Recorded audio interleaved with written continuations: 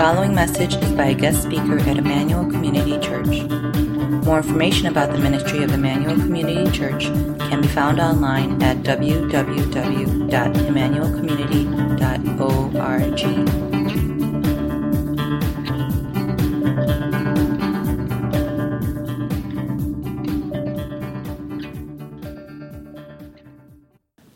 If you have your Bible, turn to the book of Psalms, Psalm 119.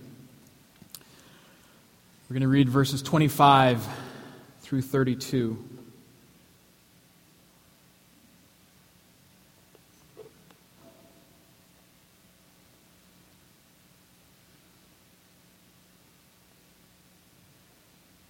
don't you do something? Why don't you stand with me? I know we just sat down. But let's stand and read this together.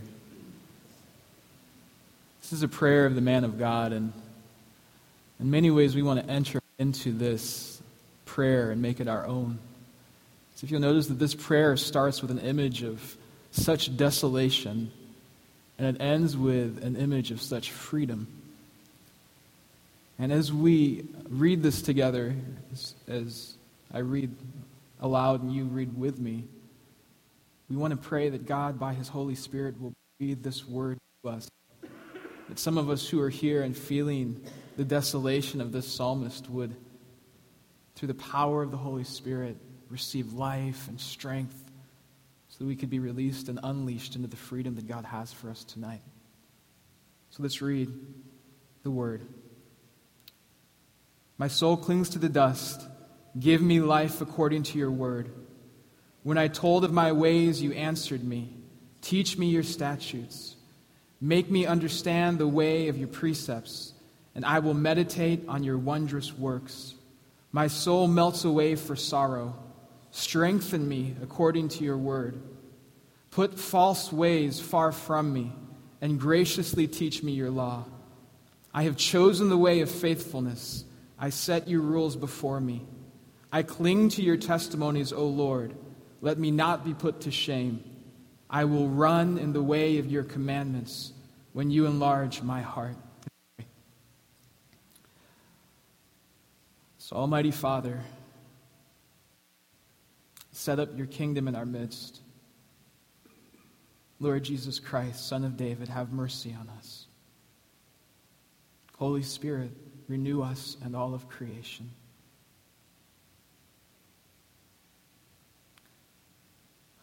Lord, would you come and speak through your word? And would you take people whose souls are clinging to the dust, melting away for sorrow, people who are stuck in sadness, stuck in our disappointment, stuck and stagnant. Will you breathe into us? And will you give us life according to your word? Will you strengthen us according to your word? That we could be unleashed into the freedom to run in the way of your commandments as you enlarge our hearts. Do so, Lord. We pray in Jesus' name. Amen. You can have a seat. Last evening we talked about waking up to God's Word. We said that when we hear God speak in His Word, it's not information, it's personal address, it's encounter. And the only logical response when God speaks to you is to move in response, in obedience. But let's be honest for a second, because for a lot of people in our culture, and maybe for some of you in this room, the idea of living your life according to the Word seems kind of backwards. The idea that I would take my life and everything in it and submit it to the Word of God might sound oppressive, like suppression or repression of my desires and my urges. It sounds a little bit backwards. This criticism is put really pointedly by Christopher Hitchens in his best-selling book, God is Not Great. This is what he says. If the Bible were true, it would be a disaster because it would mean living eternally under a divine totalitarian. It would be like living in a celestial North Korea, but worse. because at least you can die to get out of North Korea. Given Christianity, Hitchens argues, we lose the thing that is most precious to our humanity, freedom. Is Hitchens right? If I'm a Christian, does that mean that I miss out on the good stuff, on the fun of getting to decide what is right and what is wrong for me? Does submission to God's word fence me in, put me in a box, and somehow diminish my humanity, lower my expectations, sacrifice my freedom? I have at least one dear friend who I was texting with today that thinks so.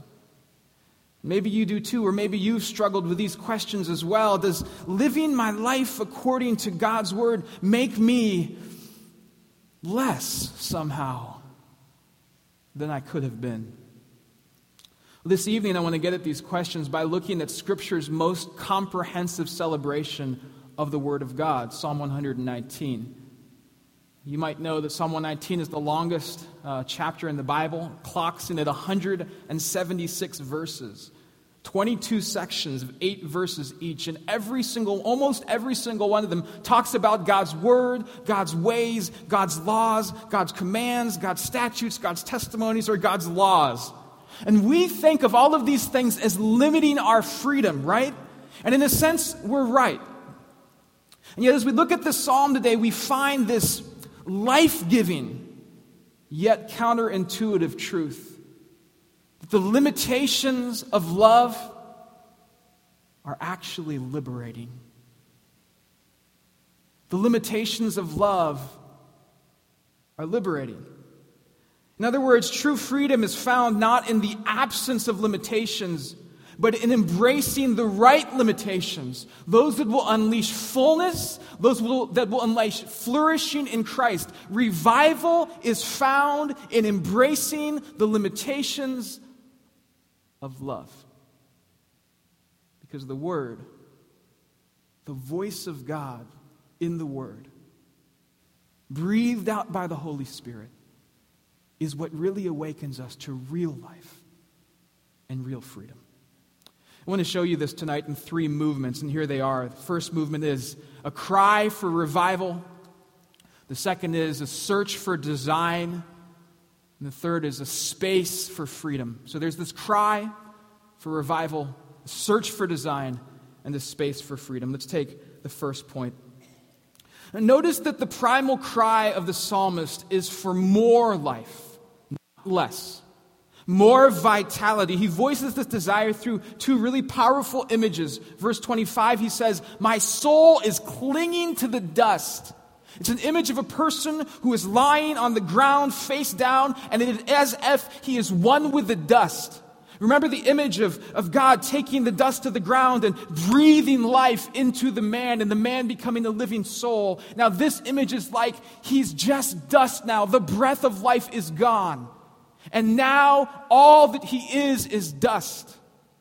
Verse 28, we have this other image. My soul is melting away for sorrow. Have you ever felt this way? So sad that you felt like you were melting away. And he voices this emptiness. He says, I am empty. I feel almost dead. I feel like I'm melting away. Maybe all of us have times where we feel like this. And in our moments of emptiness, we long for fullness, for vitality, for someone or something to come in and make us feel alive again. And let me ask you, what do you do with your emptiness, with your sadness, with those times when you feel like the breath of life is gone and you are just dust? Maybe like most people, you distract yourself from it. Feeling empty? There's an app for that. In fact, there's innumerable apps to numb the pain of emptiness that we feel. Or I once had a student who told me very honestly, he said, this was before people had phones that they used all the time. He said, you know what, my computer broke this week, and I was so lonely. I was so lonely. He didn't say, I was bored, which is what most people would say. He said, no, I was lonely. Because underneath what most of us call boredom is really this emptiness, this sense that we are unfilled and incomplete, and the breath is almost gone? Do you distract, or maybe you self-destruct? Maybe you make self-destructive choices. You abuse your body, or maybe you lash out at other people because it either numbs the pain or it makes you feel temporarily more alive. What have you done with your emptiness? It's really easy for us to disguise our emptiness. We live in an age in which all of us from an early age are taught how to do brand management. We manage our brand on Instagram and Facebook. And yet, underneath that facade of everything being okay, we feel this depth of nausea or homelessness or loneliness. The kind that gets articulated in this psalm, that the Bible gives us words for that when we feel that way. It gives us images. Last night we saw the image of Jonah curled up in the fetal position in the bottom of the boat. And now this psalm is giving us these images of a person lying face down on the ground. And maybe you're here and you're dressed really nicely. And on the outside it looks like everything is okay. But on the inside, the breath is gone. And your soul is clinging to the dust. And what are you doing to manage that right now? Notice that this poet feels empty and he cries out for strength. He cries out for fullness. He cries out for vitality. But notice that the psalmist believes that God's promise of fullness will only be realized not in rejecting God's limits, but in embracing them. He seeks to be awakened by God's word, and so he freely and consistently chooses the limits of God's law. Look at verse 30. I have chosen the way of faithfulness. I set your rules before me. Verse 31, I cling to your testimonies. Verse 32, I will run in the way of your commandments when you enlarge my heart. Now, we don't normally think this way, do we? I feel so dead, so I will set your rules before me. I'm empty, so what I need is some commands. To us, that doesn't sound like fullness. That doesn't sound like freedom. It sounds like repression, restriction, rules, religion. And in one sense, our instinct is right, because limitations can be life-giving, but not just any limits. Limitations for the sake of limitations are a dead end. Legalism is a dead end, because the life-giving limits are the ones that enable you to become who or what you were designed to be. Let me give you two examples. Think of a kite. A kite that has come loose from its string, and if you've ever flown a kite, you know this happens quite often. A kite that has come loose from its string and now is just being tossed in the wind may have the appearance of freedom. But really, it is at the mercy of the wind. It has no say in which direction it's going to go. Disconnected from a flyer, it cannot fulfill its purpose. It's still a kite, but only barely, because kites are meant to be flown. They're not meant to drift in the fickle wind. But give it a restriction. Tether it to a string, and put that string in the skillful hand, and that kite will soar higher and higher than ever before. Or think of a fish. A fish washed up on the beach has some kind of freedom. It's not in a bowl. And yet, that fish has in a very fundamental way lost its freedom. But give it a restriction, limit it to water, and you set the fish free. Listen, freedom is not the absence of restrictions. Freedom is the presence of the right restrictions, the limitations that will actually unleash you into who you were meant to be. And so we need to ask, if we want to have this revival, if we say, the breath is gone and I need it back, I need the life to come back into me, I need to find this freedom again, I need to find this vitality again, we need to ask, what were we made for, that when we give ourselves to it, it will actually unleash us, it will actually set us free. Because Because restrictions and rules by themselves don't bring anyone to life. But when they come from the one who made you, when they come from the one who made your soul, they can unleash in you the deepest kind of life. The limitations of love are liberating. This brings us to the next movement. Design. The search for design. The fullness can only be measured in light of design. You know, the interesting thing of 5 of these 8 verses all start with the same Hebrew word, the word derek. It means way or path or manner of life. And this seems to be the primary organizing theme of this section, is that David here is searching for the way. Billy Joel sings, "She's got a way about her. She's got a way about her." But the truth is that all of us have a way about us. We all have a shape to our life, a pattern after which we live. And the psalmist is convinced that there is also a way to the world, a derek.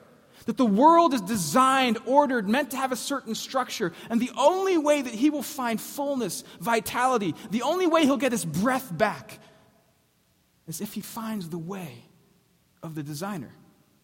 And so we have this wonderful progression throughout this psalm that is really a wonderful picture of what repentance looks like. First he says, "God, I told you of my ways." That's confession. And then he says, "God, now I've confessed. I've told you what my life is all about. I've told you the way I'm living. Now make me to understand your ways." That's calibration. And then he says, Now that I understand your ways, I see that some of the ways I've been living are false. So now I put those false ways away from me. That's concrete action. You see, where there is no concrete action, there is not repentance. Repentance is not just being sorry, but it's taking concrete action to say, I put these false ways away from me. And then he says, I have chosen the way of faithfulness. So it's not just defined by what I'm no longer doing, the way I'm no longer walking in, but now I have chosen this way. I'm not going to live this way. I'm going to walk this way now. It's consistent choice. And then he says, I will run in the way of your commandments. When you enlarge my heart, this is an increased capacity. This is the process of repentance, and it's less about beating yourself up about your sin. And it is saying no to sin and saying yes to the God who has said yes to us in Jesus Christ. This is the process of calibrating yourself to the design of the world. And the psalmist is convinced that if he's going to find breath again, if he's going to find vitality again, he'll never find it by looking within himself. He can only find it in relationship to the larger whole. And so he says, God, will you help me find the way? See, when we think about freedom, so often a false picture holds us captive. Hitchin's picture of the world goes like this. There is really no intended derrick. There is no intended design. There's no way that it's meant to be, no intended shape to our humanity or our world. And so anyone who says, this is the way, walk in it, is going to be oppressive. He's picturing God as a tyrant, as someone whose rules are passed down arbitrarily, that God is this power-hungry dictator who's the man bent on keeping the people down. But change the picture. Because for the psalmist, God is not a dictator. He's a designer. He's not a dictator. He's a designer. And we are his masterpieces. We are those works of arts, those poems, Ephesians 2:10, his workmanship upon which he is working. And his design is not to make us boring, but to unleash his unique masterpieces on the world, so that the world could be shaped according to his design, so that his will would be done on earth as it is in heaven. Listen, if there really is someone who made your soul, then you can only find your purpose, your pattern, the way, the truth, and the life if you go to him and say, make me to understand the way of your testimonies. Let me just say, this is something that you can do tonight. I did it this morning as I sat before the Lord, and I opened Psalm 119, 25 through 32, and I just walked through the verses of the psalm, and I said, God, I need this today. I came to this verse, my soul melts away for sorrow, and I said, God, these are all of the things that I'm really sad about right now. These are the things that are happening in my life and the life of people that I love that are just taking the life out of me. Will you strengthen me according to your word so that I can do what you've called me to do? And as you do that, as you take your ways and you lay them before the Lord and you lay his ways in front of you, what happens is this wonderful process that God's Spirit actually begins to breathe new life into you. That you actually are not now just wakened to the Word, but wakened by the Word. That breath and life is given to you. See, so many times we think God is trying to fit me into a box and make me conform, but it's the opposite. According to Romans 12:2, we are already being conformed to the pattern of this world. There's so many things that are shaping us so that we just look a certain way and that our life is a certain way and we think a certain way. And Romans 12:2 says, no, God's design is to break that mold and unleash you so that you are being transformed into the image of Jesus Christ. So that you look like Jesus. Is there ever a person less boring than Jesus? And that's our destiny, is to look like him.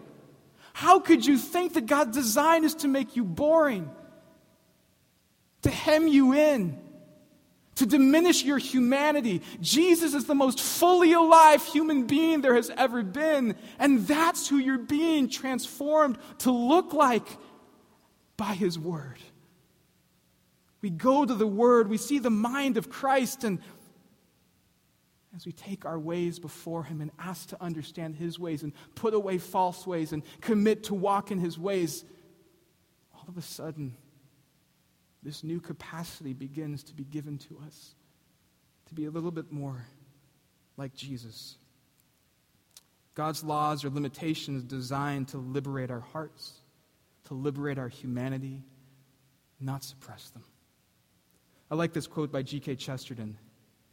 He said, the more I considered Christianity, the more I found that while it had an established rule and order, the chief aim of that order was to give room for good things to run wild.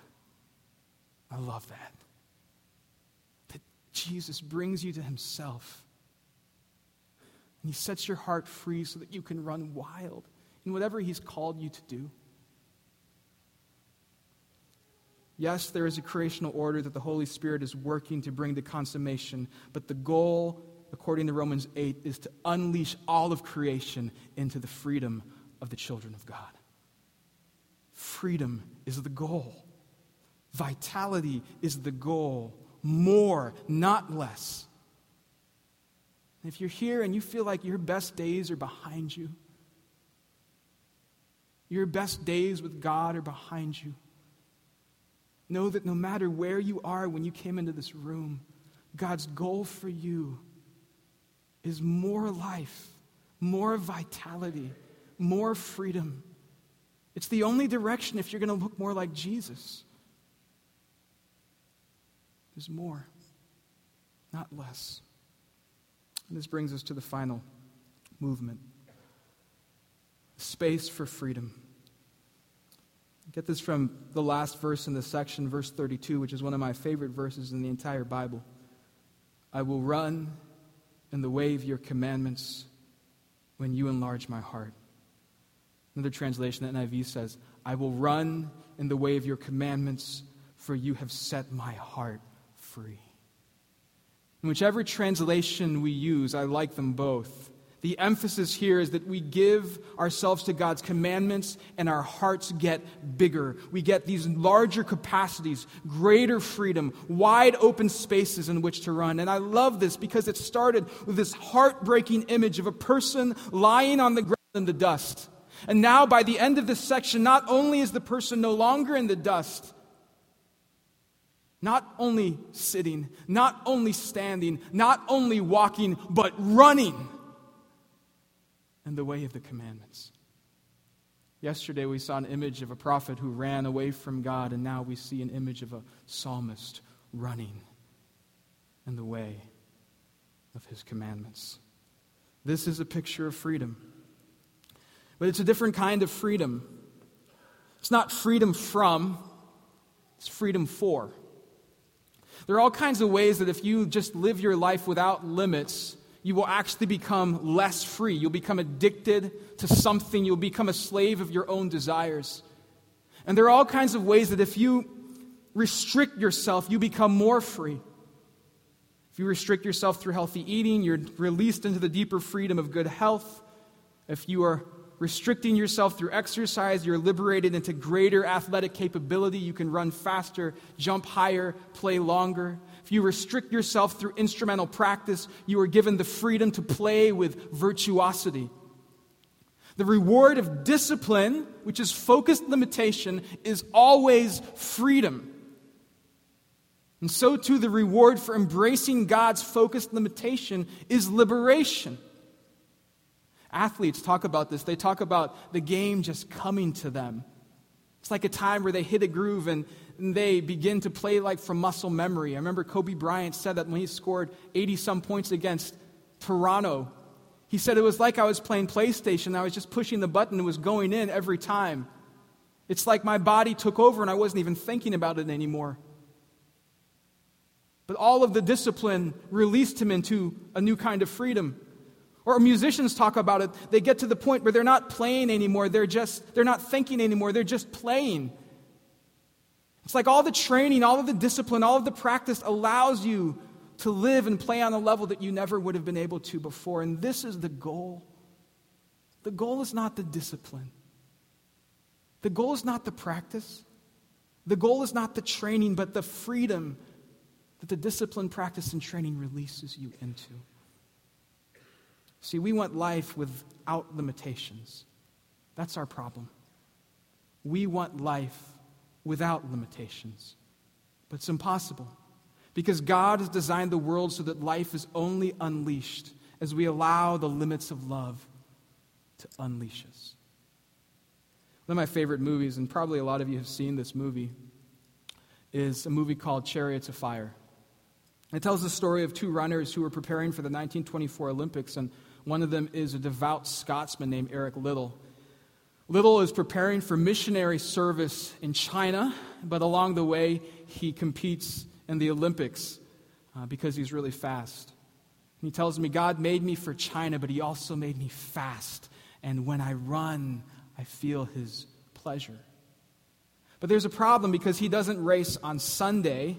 And the race that he's been training for and preparing for is scheduled on Sunday. And he says, I refuse to run. I have church. How many of us would do that? And the committee tries to convince him to run anyway. And he refuses. And finally, one of the Olympic members says, you tried to cut him off from his greatest source of strength, and that was wrong. And he says, you know what? You run in my place on Monday. I already have a medal. You run a different race on Monday. And so it shows all the other runners are competing in the 100-meter dash on Sunday. And Eric Liddell is nowhere to be found. He's at church. And the passage that they're meditating on is Isaiah 40, verses 28 through 31. And I want to read it for you and let you just hear it. Have you not known? Have you not heard? The Lord is the everlasting God, the creator of the ends of the earth. He does not faint or grow weary. His understanding is unsearchable. He gives power to the faint, and to him who has no might he increases strength. Even youth shall faint and be weary, and young men shall fall exhausted.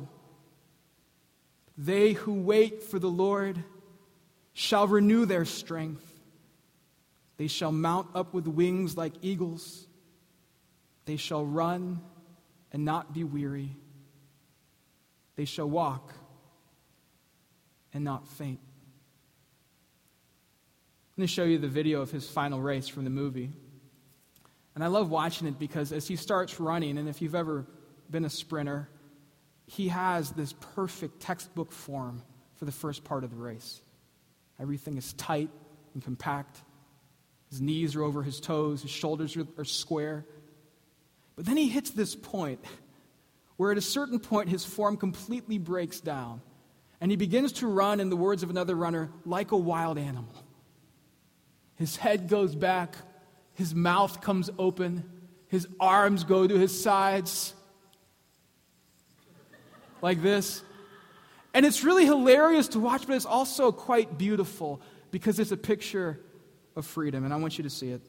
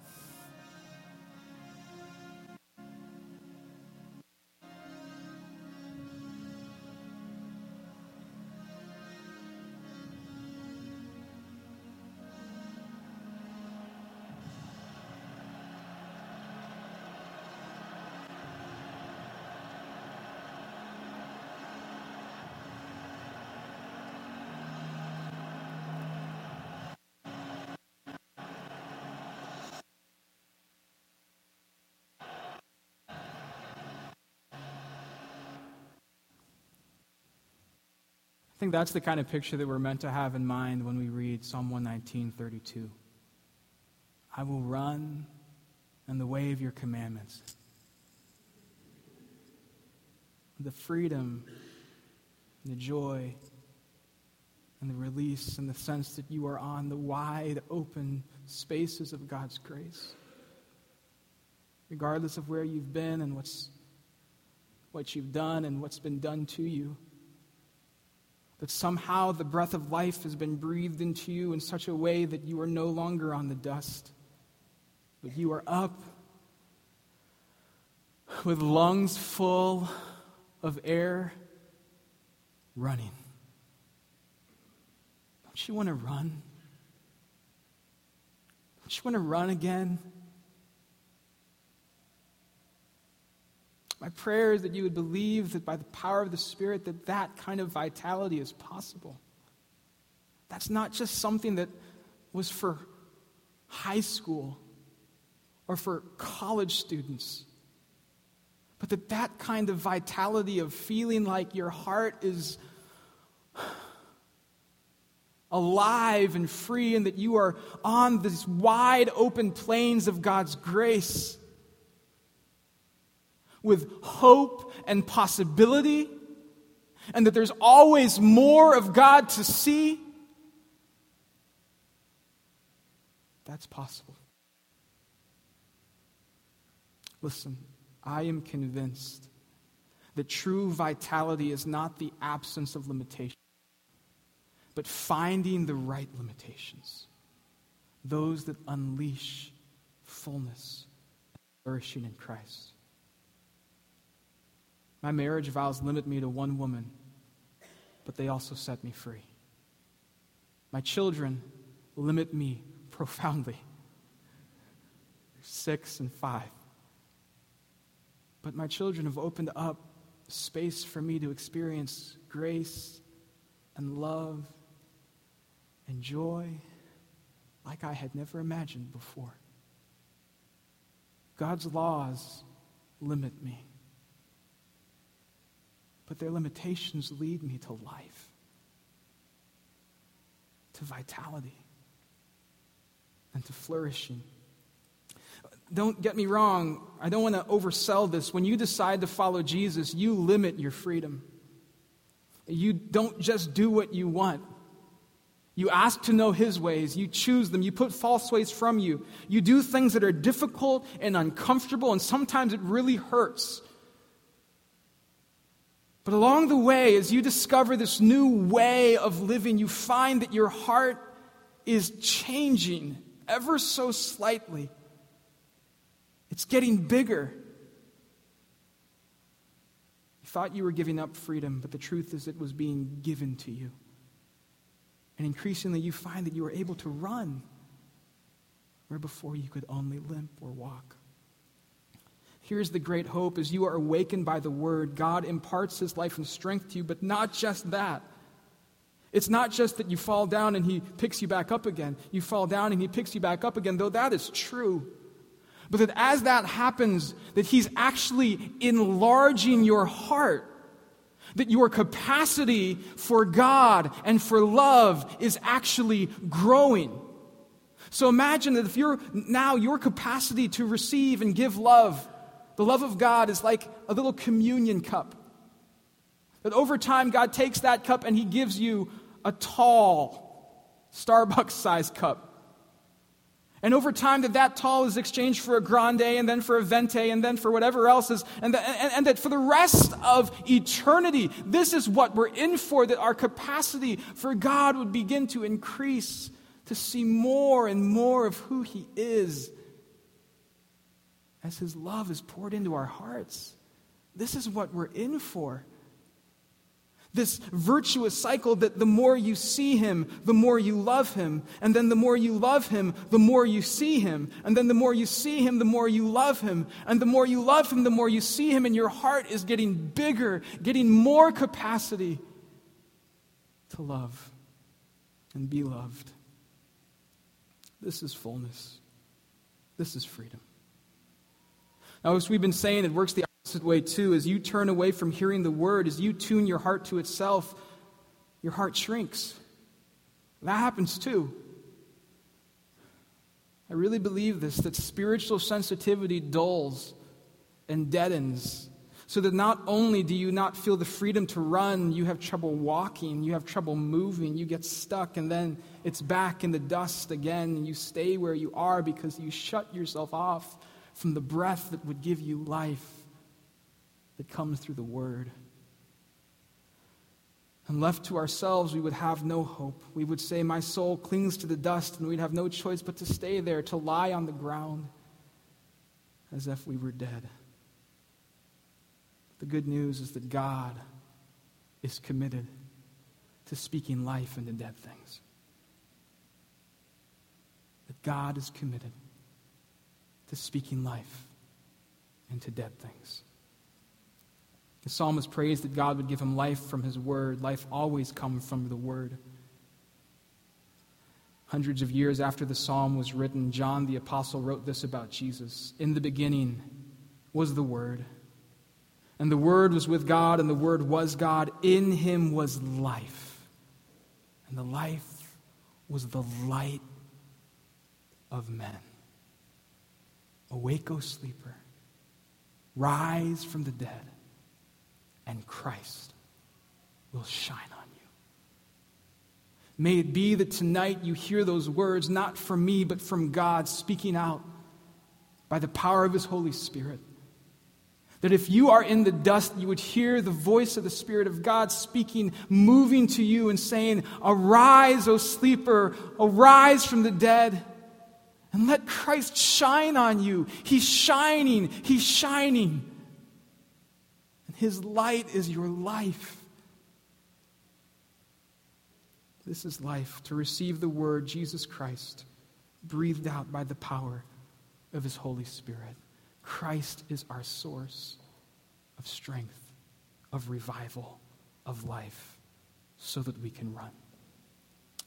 I'm almost done. I'll just close with this part from C.S. Lewis's book, Prince Caspian. I don't know if you've read the book. But in the book, it follows these children who find their way into this magical land of Narnia, and there they meet this lion, Aslan, who's a figure of Christ. And when Lucy gets in the second time, more than anything, she just wants to see Aslan.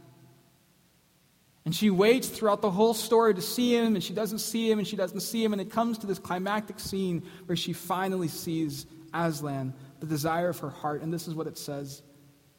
And then, oh joy, for he was there, the huge lion shining white in the moonlight with his huge black shadow underneath him. But for the movement of his tail, he might have been a stone lion, but Lucy never thought of that. She never stopped to think whether he was a friendly lion or not. She rushed to him. She felt her heart would burst if she lost a moment, and the next thing she knew, she was kissing him and putting her arms as far around his neck as she could, and burying her face in the beautiful, rich silkiness of his mane. Aslan, Aslan, dear Aslan, sobbed Lucy. At last. Welcome, child, he said. Aslan, said Lucy, you're bigger. That is because you are older, little one, answered he. Not because you are, I am not. But every year you grow, you will find me bigger. This is the wonder of following Jesus Christ. He keeps getting bigger. He keeps getting bigger and better and more beautiful. And that's how you know you're growing up, spiritually speaking. If Jesus keeps getting bigger to you. I tell students all the time, I say, you know what? The faith of junior high is not sufficient for high school. There are complications and problems that you will encounter when you get to high school, and the faith you had in junior high will not be enough. Jesus must get bigger. And then when you go to college, the faith you had in high school is not sufficient for the challenges of college. There are new challenges and new temptations and new situations that you will find yourself in. And if you just cling to the faith you had in high school, it will not be enough for the challenges of college. But Jesus is big enough for that too. And you must find that he gets bigger. And then when you graduate college and you get into the real world, the boredom and the mundaneness of going to a 9-to-5 job or wanting to find a job or not being able to find a job and feeling like you're going day after day after day, the faith of college may not be enough for the next stage of life. And then when you get married or you want to get married, you get your heart broken and you feel the tension and the struggle of having children and comparing yourself to every other parent that there is. And as you go through every stage of life, the faith of the previous stage is not sufficient for that next stage. And so Jesus must continue to get bigger. That's how you know you're getting older spiritually. Because you find that no matter how much the challenges rise, no matter how much the doubts escalate, no matter how much there is now that there was not before, that Jesus is still bigger than that. He's bigger and better and more beautiful, and whatever you're facing, whatever depth you feel you have fallen to, he is deeper. He is stronger. And he is better than you could possibly imagine. You have seen maybe 2% of everything that he is. And all that he has for you. And would it be that the Holy Spirit would breathe into you tonight to give you hope?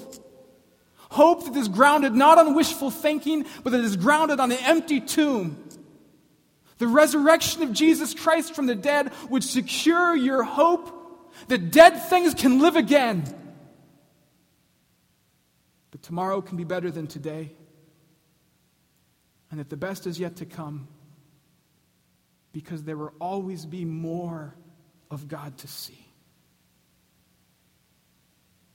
Would it be today that God would take you from the dust and set you back on your feet? You would begin to walk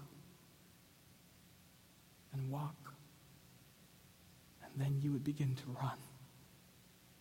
And that you would know that it is for freedom that Christ has set you free. Will you bow and pray with me?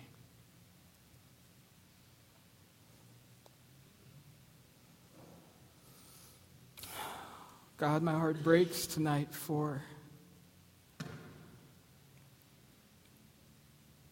I know the pain of some of the people in the room. And I can imagine the pain of other people in the room. And I can imagine the hopelessness. And I can imagine the quiet despair that gnaws at the soul. The emptiness that hides behind our social media brands. The loneliness that haunts us, even in moments when we're surrounded by people. The feelings of inadequacy as a husband or wife, as a parent, as a son or daughter, as a person of value and worth in this world. Lord, you know where we are. You know that many of us feel like we're in the dust or that we are melting away. And our only hope is not in words spoken by a man or words written on a page, but living words breathed out by your Holy Spirit to our hearts that will actually give us strength, pick us up out of the dust, and set us on our feet to run again. Do so tonight, Lord. For those of us who have lost all expectation of more, who have contented ourselves with a low level of vitality, awaken our hearts to dream again of the bigness of God and the bigness of Jesus. Open our eyes so that we could see that He is bigger and better than we have imagined. We think we've seen it all. We think we've figured it out. And so, God, will you surprise us again? Awaken our hearts again, God. Awaken us, awaken us, awaken us, Lord.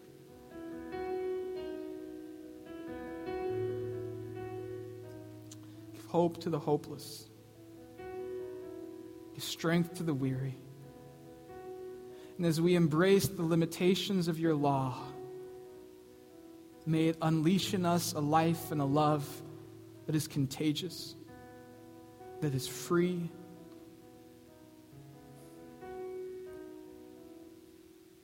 May we enter into the freedom and the fullness and the hope that you have secured for us through your life and death and resurrection. And so we look to you tonight. We offer ourselves to you. Move in our lives and in our midst. We pray this in Jesus' name. Amen.